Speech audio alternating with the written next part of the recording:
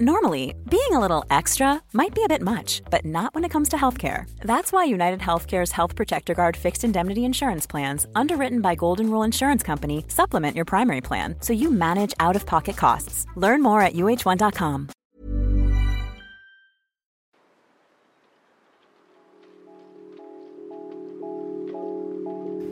To me, it's not a failure. If we look at about what happened in the industry, we've been hearing projects of potential breakaway leagues ever since I was probably a teenager. Last year, it was the first time that Andrea Agnelli was in London earlier this year in late winter. He spoke publicly in the English capital for the first time since the Super League came apart at the seams, and remarkably, he flatly refused to accept that the project had been a failure. We know the drill for prominent public figures in all walks of life today. Never apologise, never explain. This was beyond that though, a denial of what we'd all seen with our own eyes and heard with our own ears. It never was quite unanimous.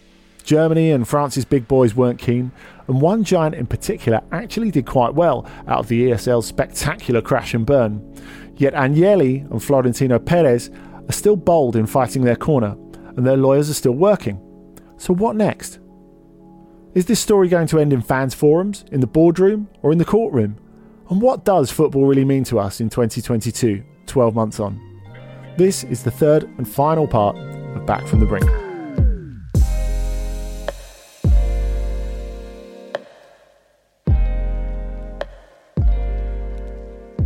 I think when you look at the precedents of the European Court of Justice, especially the European Court of First Instance, practice of European Commission, old English court decisions, then it's quite clear that it will be in favour of the Super League. In the coming months, the European Court of Justice is due to decide whether the Super League is protected by EU law and, by extension, whether UEFA have an unfair monopoly over European football. It will be hugely significant, and Mark Oort only sees it going one way. Mark is a leading sports competition lawyer. He was keen to stress that his work involves fighting against these federations, like UEFA or FIFA, on behalf of athletes and other parties. Back in episode 1, we mentioned the 1998 Super League attempt, where Italian group Media Partners offered top European clubs €750 million. Although it never got off the ground, Mark argued that this competition actually forced UEFA to improve their own product. To suppress that competition would be unlawful.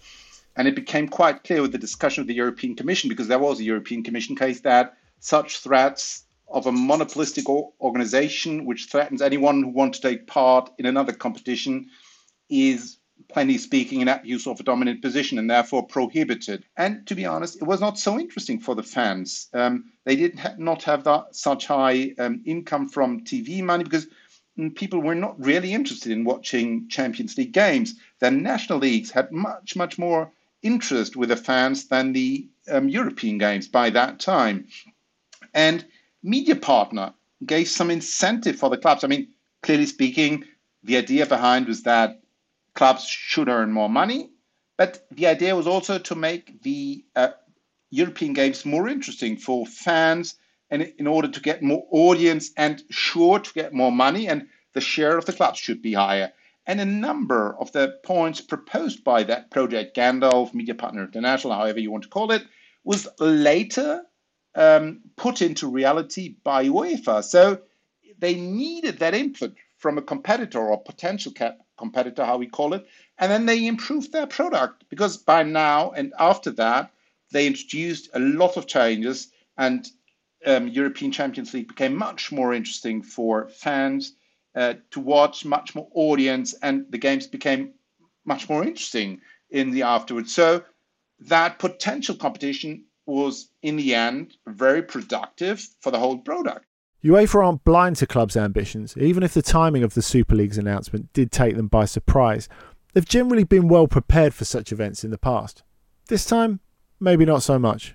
UEFA has had a perfect competition lawyer, one of the best, maybe the best competition lawyer, Alistair Bell. I think he's now working for FIFA, but they are quite aware of the risks involved in competition law, and that is what I've seen from a number of cases, that they are quite aware that competition law is different to a number of other legal fields. And when I looked at what UEFA representatives' statements were short after and before the Super League, I didn't get the impression that they had been nicely prepared for that. There were like heroic figures that emerged for that moment, but these aren't heroes, I don't think. Like, I think UEFA got a lot of credit for what it did, but again, there's searching questions of UEFA to be asked. Here's Tariq Panja, a journalist with the New York Times who helped break the Super League story. When we spoke to him, it was clear he felt something needs to change at the very top to stop clubs feeling like this would be a possibility in the future.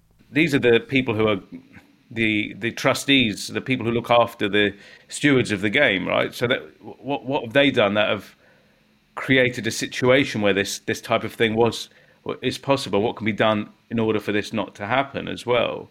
Are they looking after the game correctly? The reaction was strong, was decisive. And as a fan organisation... Ronan Evan, Executive Director of Football Supporters Europe, is familiar with UEFA's workings as much as anyone. He and others met with Alexander Ceferin in the days after the Super League announcement, and in the throes of crisis, there really was meaningful dialogue. But we don't want less UEFA, we want a more powerful, a stronger UEFA that plays its role as regulator within the game, taking into account the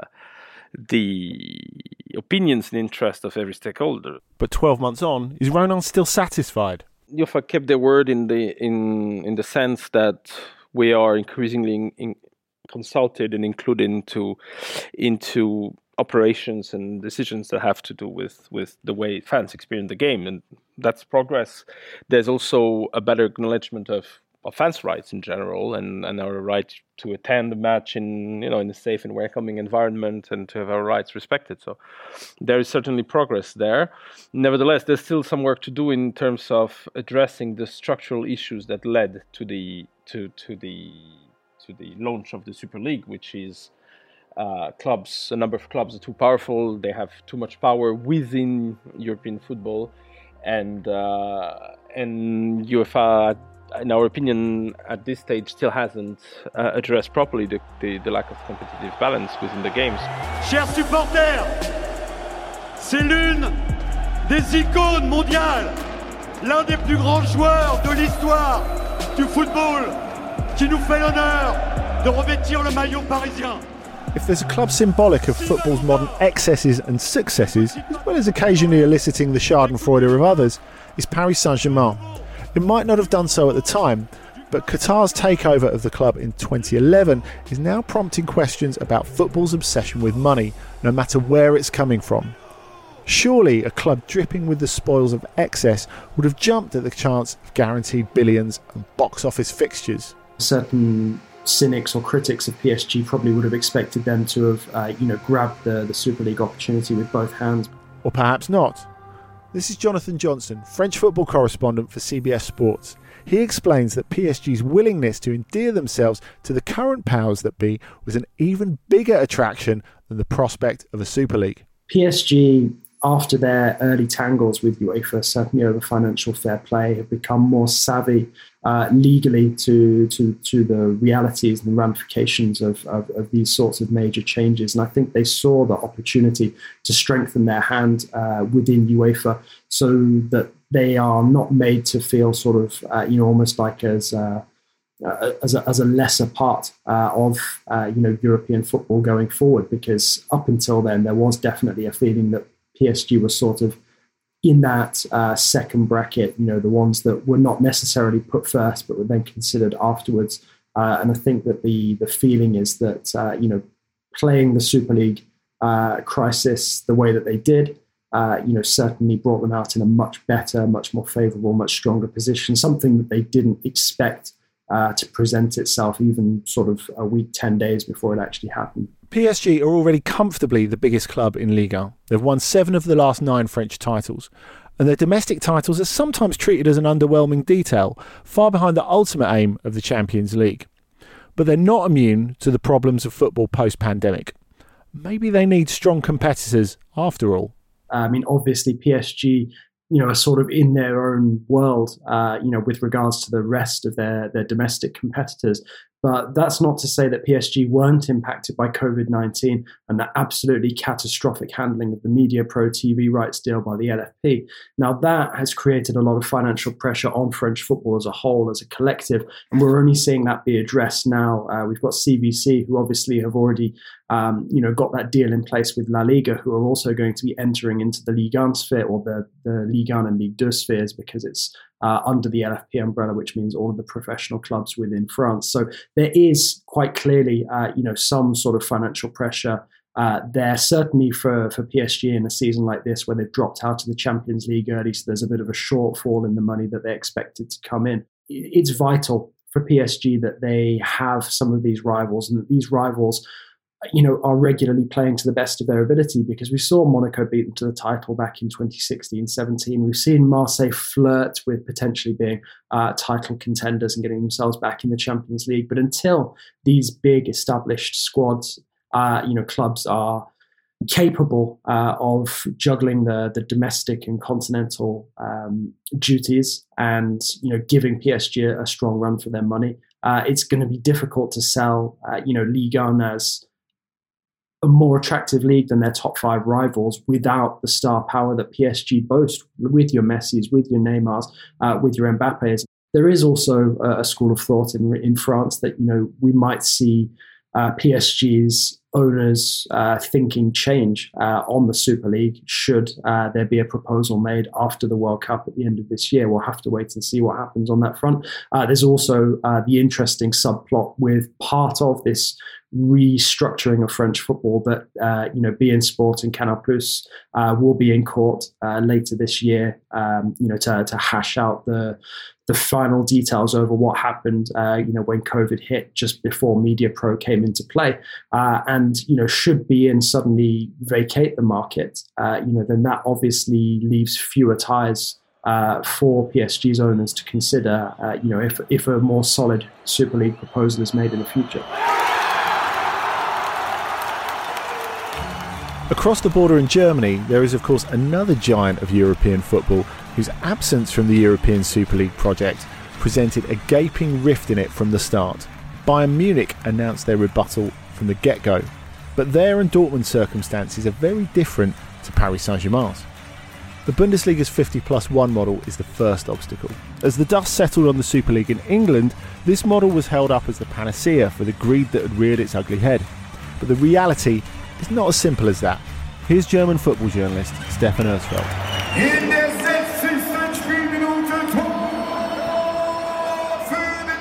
The German model is still solid, not pretty solid. We have those four clubs acting outside the famous 50+1 rule, which means the club will have to hold more than 50% of the shares of the club. We have Hoffenheim, we have Bayer Leverkusen, VfL Wolfsburg and Leipzig. So the 50+1 is no longer the main thing in German football. But what we still have is we are a community-based system, whereas even a super club like Bayern Munich, they have offices in New York, they have offices in Asia. They still know that they will only be able to function if they keep the fan base in their home city. So the ultras you would see on the stands at the Allianz Arena are the heart of the club.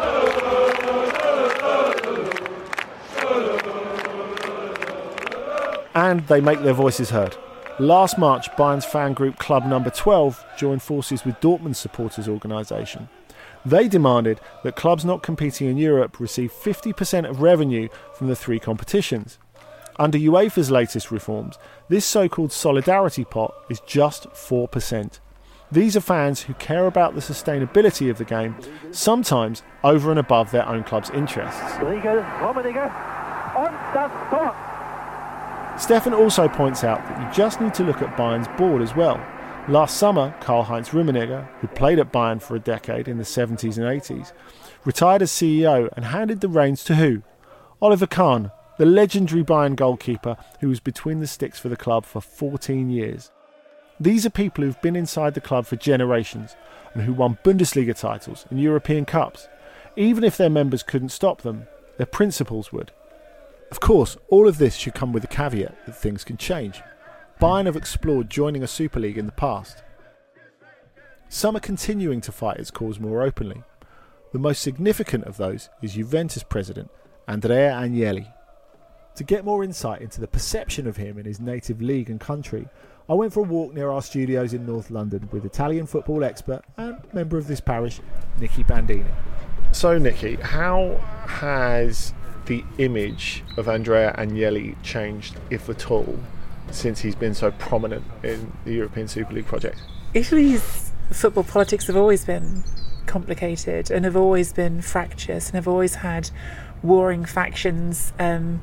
And I think you would have said before all this kicked off, for instance, that you had different power bases, and Claudio Lotito at Lazio is sort of his own power base and generally at war with everyone. And sure, this might be another reason he's got now to point at Agnelli and say, you did this, why do I have to listen to you? But it's not like that's new necessarily. Everyone who isn't Juventus has always enjoyed Juventus failing. That's something that's been there forever, and well, certainly for decades and decades and decades.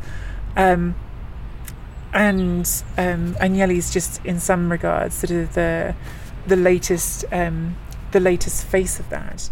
What has been very important about the proposal that has been put on the table is that it has made everybody engaged that there is a requirement for change. And he's dragged them up the Deloitte Money League to sort of around the 9th or 10th spot in Europe. And that's the biggest club in Italy, you know, so that's something you think, gosh, it's only 9th or 10th in Europe, but that's where he got them to. And he's found this hard ceiling of the limits of what he can do. And he, from that, has drawn the conclusion that the only way to make things better is to create this European Super League that guarantees that there will be clubs in countries outside of, I mean, bluntly, it's outside of England, where the Premier League revenues have come up with so much that it's very hard for clubs in other countries to compete. Sure, PSG can get impossibly wealthy owners and that can fix the problem for them, but in terms of actual revenue, it's I guess organic revenue that isn't just provided by a sponsor who happens to be part of the state that you represent. It's very hard for clubs to compete with the Premier League now. From Agnelli's perspective, is part of it, we can talk about the limitations as you talked about it, in terms of what there is in the domestic market, and it's definitely something that Bayern, a club that have been often compared with Juventus in terms of European stature, have often been compared. Do we think that the natural ceiling is a huge part of what's motivated that, or is there some sort of recognition either from Agnelli and Juventus or from elsewhere in Italy that some of those are self-imposed restrictions? Like they chose to make the Juventus stadium the size that it is rather than bigger, for example, and that thing that we're talking about the contracts, because they do have a horrendous wage bill and they've struggled to effectively rebuild in the last 5 years because of that. Yeah, Juventus have made some very poor decisions, I think, in the last 2 or 3 years when it comes to recruitment and player wages. I think that's undeniable. I don't think that you can fully separate one from the other. The hard ceiling is there, and I think it's interesting that Bayern have the same issue but also didn't come to the conclusion that the Super League was necessarily the answer to all their problems.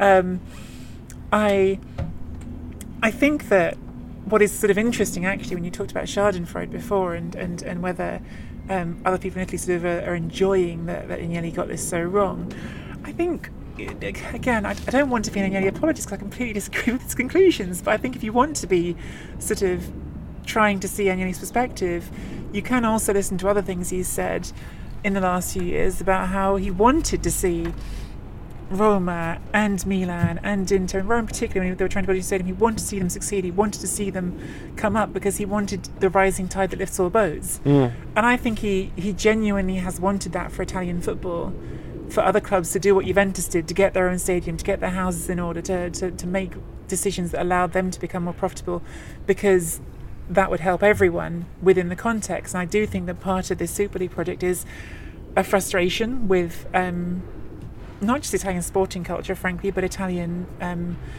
governmental culture and political culture that stops a lot of these projects getting done, and wanting to be able to sort of almost remove himself and his club from that context a little bit.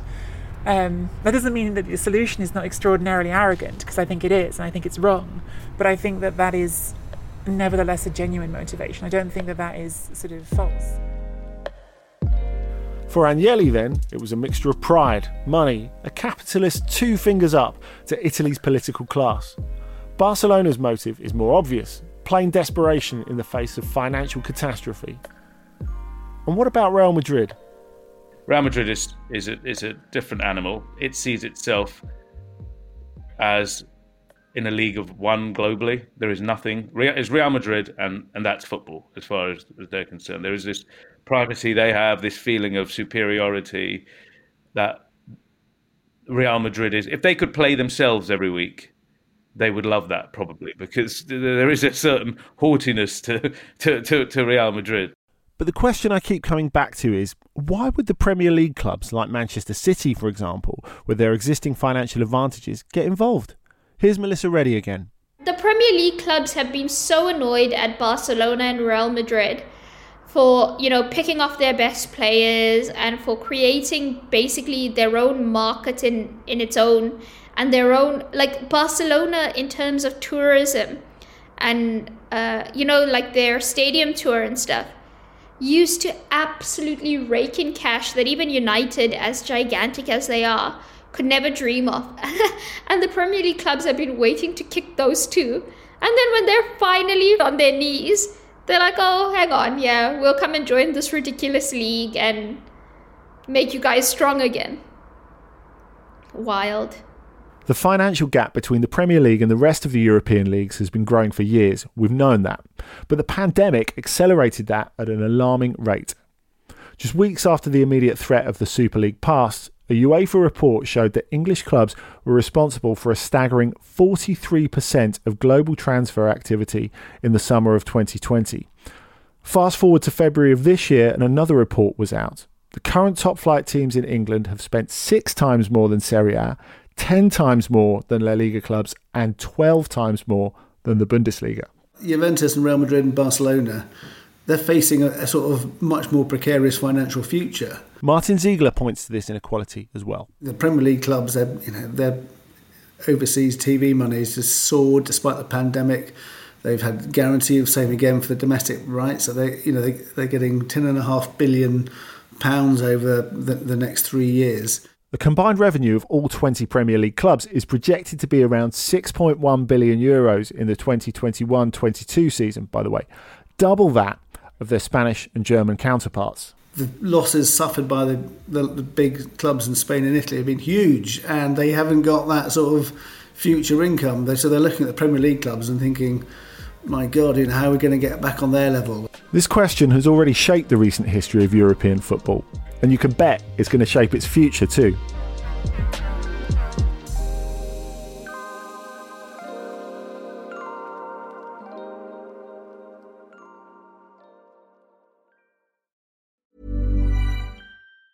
Normally, being a little extra can be a bit much, but when it comes to healthcare, it pays to be extra.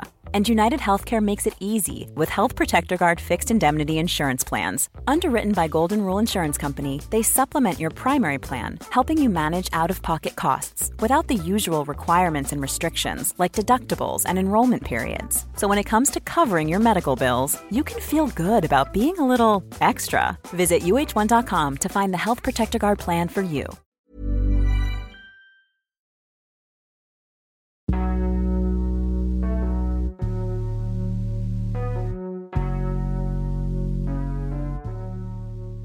There was one more person I wanted to speak to, someone a little closer to home.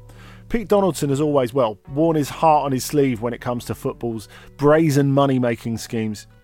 Last October saw the ownership of his club, Newcastle United, change hands, sold by Mike Ashley to the Saudi Public Investment Fund. So it's fair to say Pete has been thinking a lot about football's relationship with money, its owners, and where fans can fit it in between.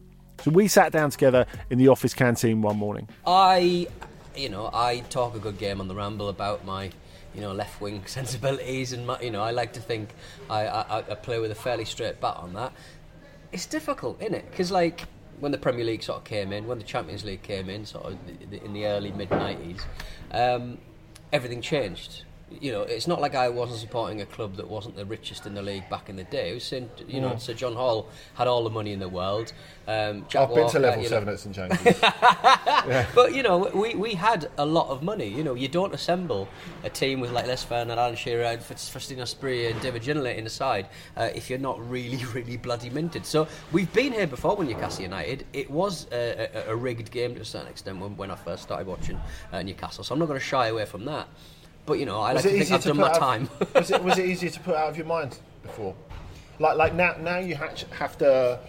As part of your job, you have to assess, what's right for the game. If that's not a bit too cloying. Look, you go high up a billionaire's business, you'll find some pretty horrific decisions and stuff. But when you're looking at state-sponsored executions, that's a level I think we can all agree is a little bit too far. So it's difficult. It's awful. None of the Newcastle fans asked for it. They had no say in it. And it's sad that the Premier League and the European super clubs have got to that situation where we have to do this. But that's life. It's big boy school now. But even if your owner's not that, you've always got to question the motives because their motives will never be the same as yours. Yeah. Will they? Yeah. And it's something like it's a discussion that I guess we've had a lot around Wimbledon recently. Because I don't want to be all pious about how my club's wonderful. My club is wonderful, but I don't want to be all pious about it. But I think an interesting thing, because we've had a really quite dreadful season, certainly since December when we've not won at all. It looks and teams around you are picking up points, and it's you'll probably go down. Right, you don't need to rub it in. The fact is, when the team's doing badly on the pitch, you'll have this discussion at the bar and in message boards and stuff, and people are going, well, how far can we go with like a fan-run model? And if we're gonna not struggle in League One, we need to sell the club and all that sort of stuff. And it's like, what are you talking about? Yeah. We've got something like so precious and so rare. The fact that we're in this new stadium that the fans built with our own money, should be really proof that it all works. And what a story! What a story for that. It's club. Amazing. It's amazing, and it is the proof that counts. I still think as fans, not just Wimbledon fans, as football fans, we underrate ourselves and what we can do. It can be a really, really beautiful thing, but when you're constantly sort of going, well, we're never going to, unless we have a better right back, unless you have this better right back or a couple of goals in the side, and that means sort of doing a deal with the devil. Have a bit of goddamn self-awareness, I suppose, and self-respect, I suppose. You can't just... And I said this at the turn of the Newcastle takeover. You don't... it's happened. You had no say in it. It's not an ideal situation. It sucks. It makes me fall out of love of my club a little bit. But you can be better, and you can sort of look to the positives of your club. So what's next in store for the game we love, and how do we protect it? In the immediate term, Rory Jennings certainly isn't hopeful. When they rode back on it, they was forgiven. And I hope I'm wrong here. I really do. But I'm beginning to see the seeds of things. The way that the Champions League has changed, for example. Yeah. I'm wondering if we are going to get, via stealth, a sort of delivered by ninja. We don't realise it, but it's actually landing. A Super League under a different guise. The so-called Swiss model of the Champions League will come into effect in 2024. All 36 teams in a single league, all guaranteed at least 10 games with, at the time of recording, 2 places potentially left aside for teams with the best historical performance that have missed out on qualification. It all sounds eerily familiar. And as we heard in episode 1, it is just another in a long line of concessions UEFA have made down the years to ward off the Super League, but without driving away the money pouring into the sport. We've forgotten the reason why football exists sometimes. It's almost entirely driven by business. And I'm not naive enough to think it will never be, because it is the world we live in. It is a big industry. But why it was there, the kind of social importance of the game, the need for it to be competitive as possible, that will also help the business part as well, I would have thought, because at the end of the day, you risk making the whole spectacle extremely dull. Arguably, it is in some ways, where you kind of have this repetition and almost guarantee of what's to come at the start of the season. That shouldn't be that predictable. And I think it was really telling that last season's semi-finalists of the Champions League were the two petrol clubs, Manchester City and Paris Saint-Germain, the oligarch-owned club Chelsea, and Real Madrid, and that I guess isn't the image that UEFA or the people who look after football want. That this is the future of football. But in the current climate, what UEFA wants doesn't matter. As more and more capital comes into football, it becomes harder to draw a line in the sand. Despite the current calm at Arsenal, for instance, Nick Ames isn't in any doubt that their owners, like their Premier League peers, will continue to keep their ears to the ground. I don't think for one moment that if something like this came on the table again in a slightly doctored form, that they felt might be more acceptable. I don't think for one moment that they wouldn't jump onto it, frankly, because I think last time they went the way the wind was blowing, and this time they would do it as well. Besides Juventus, all these clubs that we're talking about now are foreign owned. What's happened in Serie A in recent years is indicative of a wider trend in European football. Investment groups, certainly they want to make their money. That's part of the decision. It's fascinating to me how many investment groups have got involved in Italian football in the last sort of few years. American investment, not just at the top of the table, but going down it, which suggests belief in growth even within that context. When we talk about the Money League, you can sort of talk about first, 10th, 20th, it's a bit abstract. But putting real numbers on it, the top teams in the Money League, you're looking at revenues of more or less, in the last one I think it was around 600 million euros, a bit more than. Juventus in 10th are on 400 million, right? So it's already a huge difference. You're doing a 50% difference in your revenues. Inter around 14th, 15th, somewhere around 300 million euros revenues. Milan just got back into the top 20, 200 million revenues. So you're talking a third of those clubs at the top. Now, some of that is cyclical. Milan hadn't been in the Champions League, so Milan's going to come back up some more now they're in the Champions League. Of course, the most recent Money League numbers taken a year where you haven't had open stadiums with the pandemic, or you've had different situations in different countries. But those are the sorts of gaps we're talking about bridging. Literally 1/3 the amount of revenue as clubs you're supposed to be competing with. So of course, if someone comes along and says, you get to be part of this private club, and your revenues are going to be maybe not exactly on a par with these teams, but comparable to those teams going forward.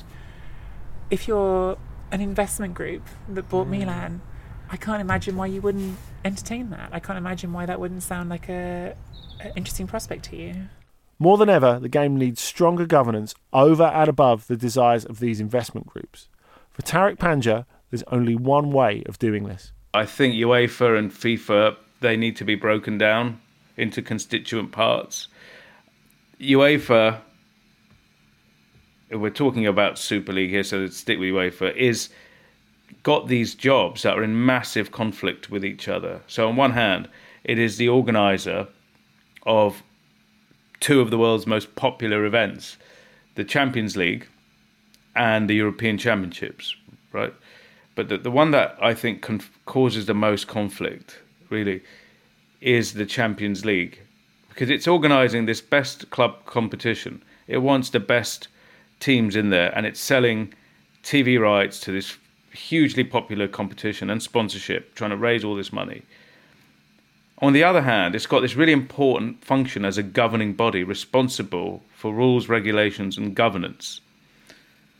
Now, the governing body and the event organising part of the business seem to be in conflict with each other, I think, because you're asking for your top actors sometimes to be slung out of the competition or to be punished or to have a bad relationship with them because you're going to rule against them. And I think that makes them a little bit kind of cautious, overly cautious, when it comes to application of the rules. That tension can be taken away immediately if you just create separate companies, a governance unit that's got nothing to do with what's happening with the sales of the competition and organising this event.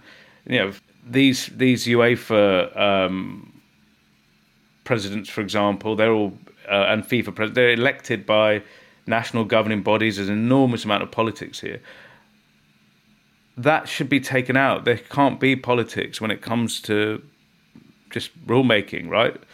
And I think the public don't believe in what they're seeing. And once that happens, you have a level of distrust. And then, the long-term risk is people could walk away from the game. Moving forward, some of the solutions would be definite salary caps, a proper hard enforcement of financial fair play in a proper way, not the loose, watered down version that has been laughed off by the clubs that can afford to laugh at it. The entire situation you were trying to avoid. Solidarity payments, kill them and redistribute wealth more evenly and more expansively. Honestly, we could go on an endless list here, but there has to be the willpower and the spine from the people running the game, and not just in this country. I mean, all the governing bodies and all the associations, to stop being self-serving entities, to stop trying to maximize all they can from the game in terms of money and profits. In the UK, the initial recommendations of Tracy Crouch's fan-led review could go some way to achieving at least some of these aims. Kevin Miles, Chief Executive of the Football Supporters Association and who is on the review panel, walked us through it. The key ones for us are the creation of the independent regulator and the statutory powers necessary to regulate the game, that it has a prudential approach towards the finances of the game, that it allows not just the punishment of wrongdoing, of breaking of the rules, but support for clubs who want to run a good business model in order to encourage all clubs to become sustainable. We want to see the creation of that regulator operating a club licensing system where for a club to get a license to play, it has to be in conformity with all the other requirements of the club license, which allows you to put into the license things that should be second nature, but things about diversity, diversity requirements. But within those club licensing requirements will be the existence of a golden share at the club, which gives the supporters organisation the veto I referred to earlier. There will be a shadow board created where the owners and directors of the club have to report to a shadow board, a democratically appointed shadow board of fans, so they're held accountable. There's transparency information about what the business strategy of a club is going forward, that information has to be shared. They will have to have independent directors as well who can act as a check on look after the interests of the club as a community asset rather than just as the money-making tool of an owner. You put all those things in together with the powers of the regulator to ensure that the wealth in football can be more fairly distributed. The report as a whole has enacted together would provide a lasting and permanent solution to some of the threats that exist to English football caused effectively by greed. But we've been here before, haven't we? What we're asking for is fundamental change, and you can bet that takes a lot longer to achieve than it does to knock up a new Super League logo in Microsoft Paint.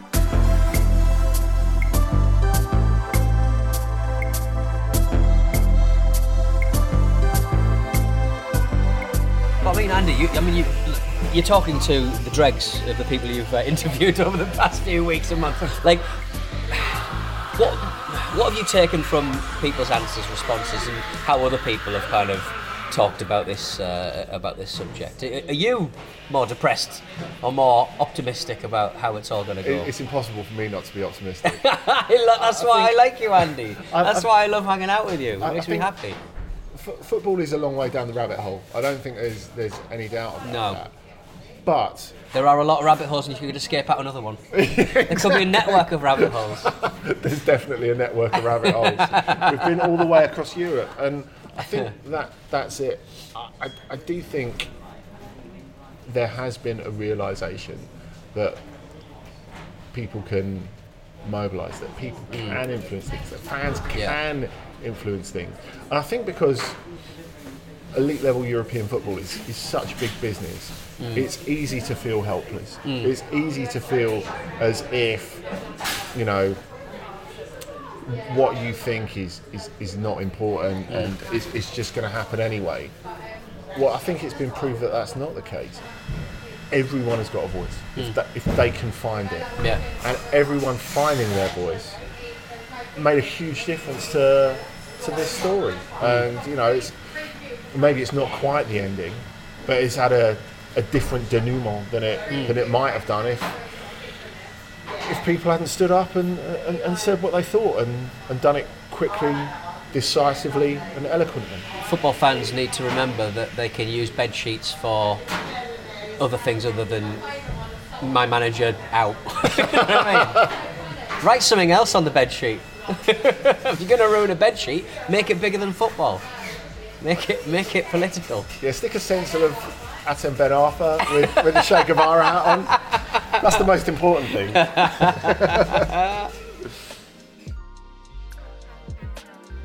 Thank you for listening to Back from the Brink on Football Ramble Presents.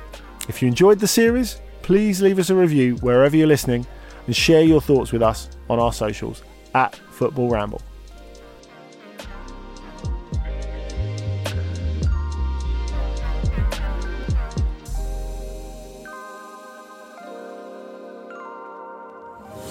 Football Ramble Presents is a Stack production and part of the Acast Creator Network.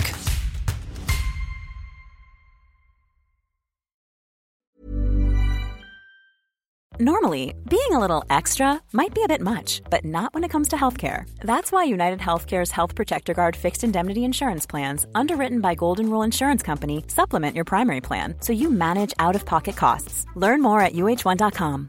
Want flexibility? Take yoga. Want flexibility with your health insurance? Check out United Healthcare Insurance Plans. Underwritten by Golden Rule Insurance Company, they offer flexible, budget-friendly medical, dental, and vision coverage that may be right for you. More at uh1.com.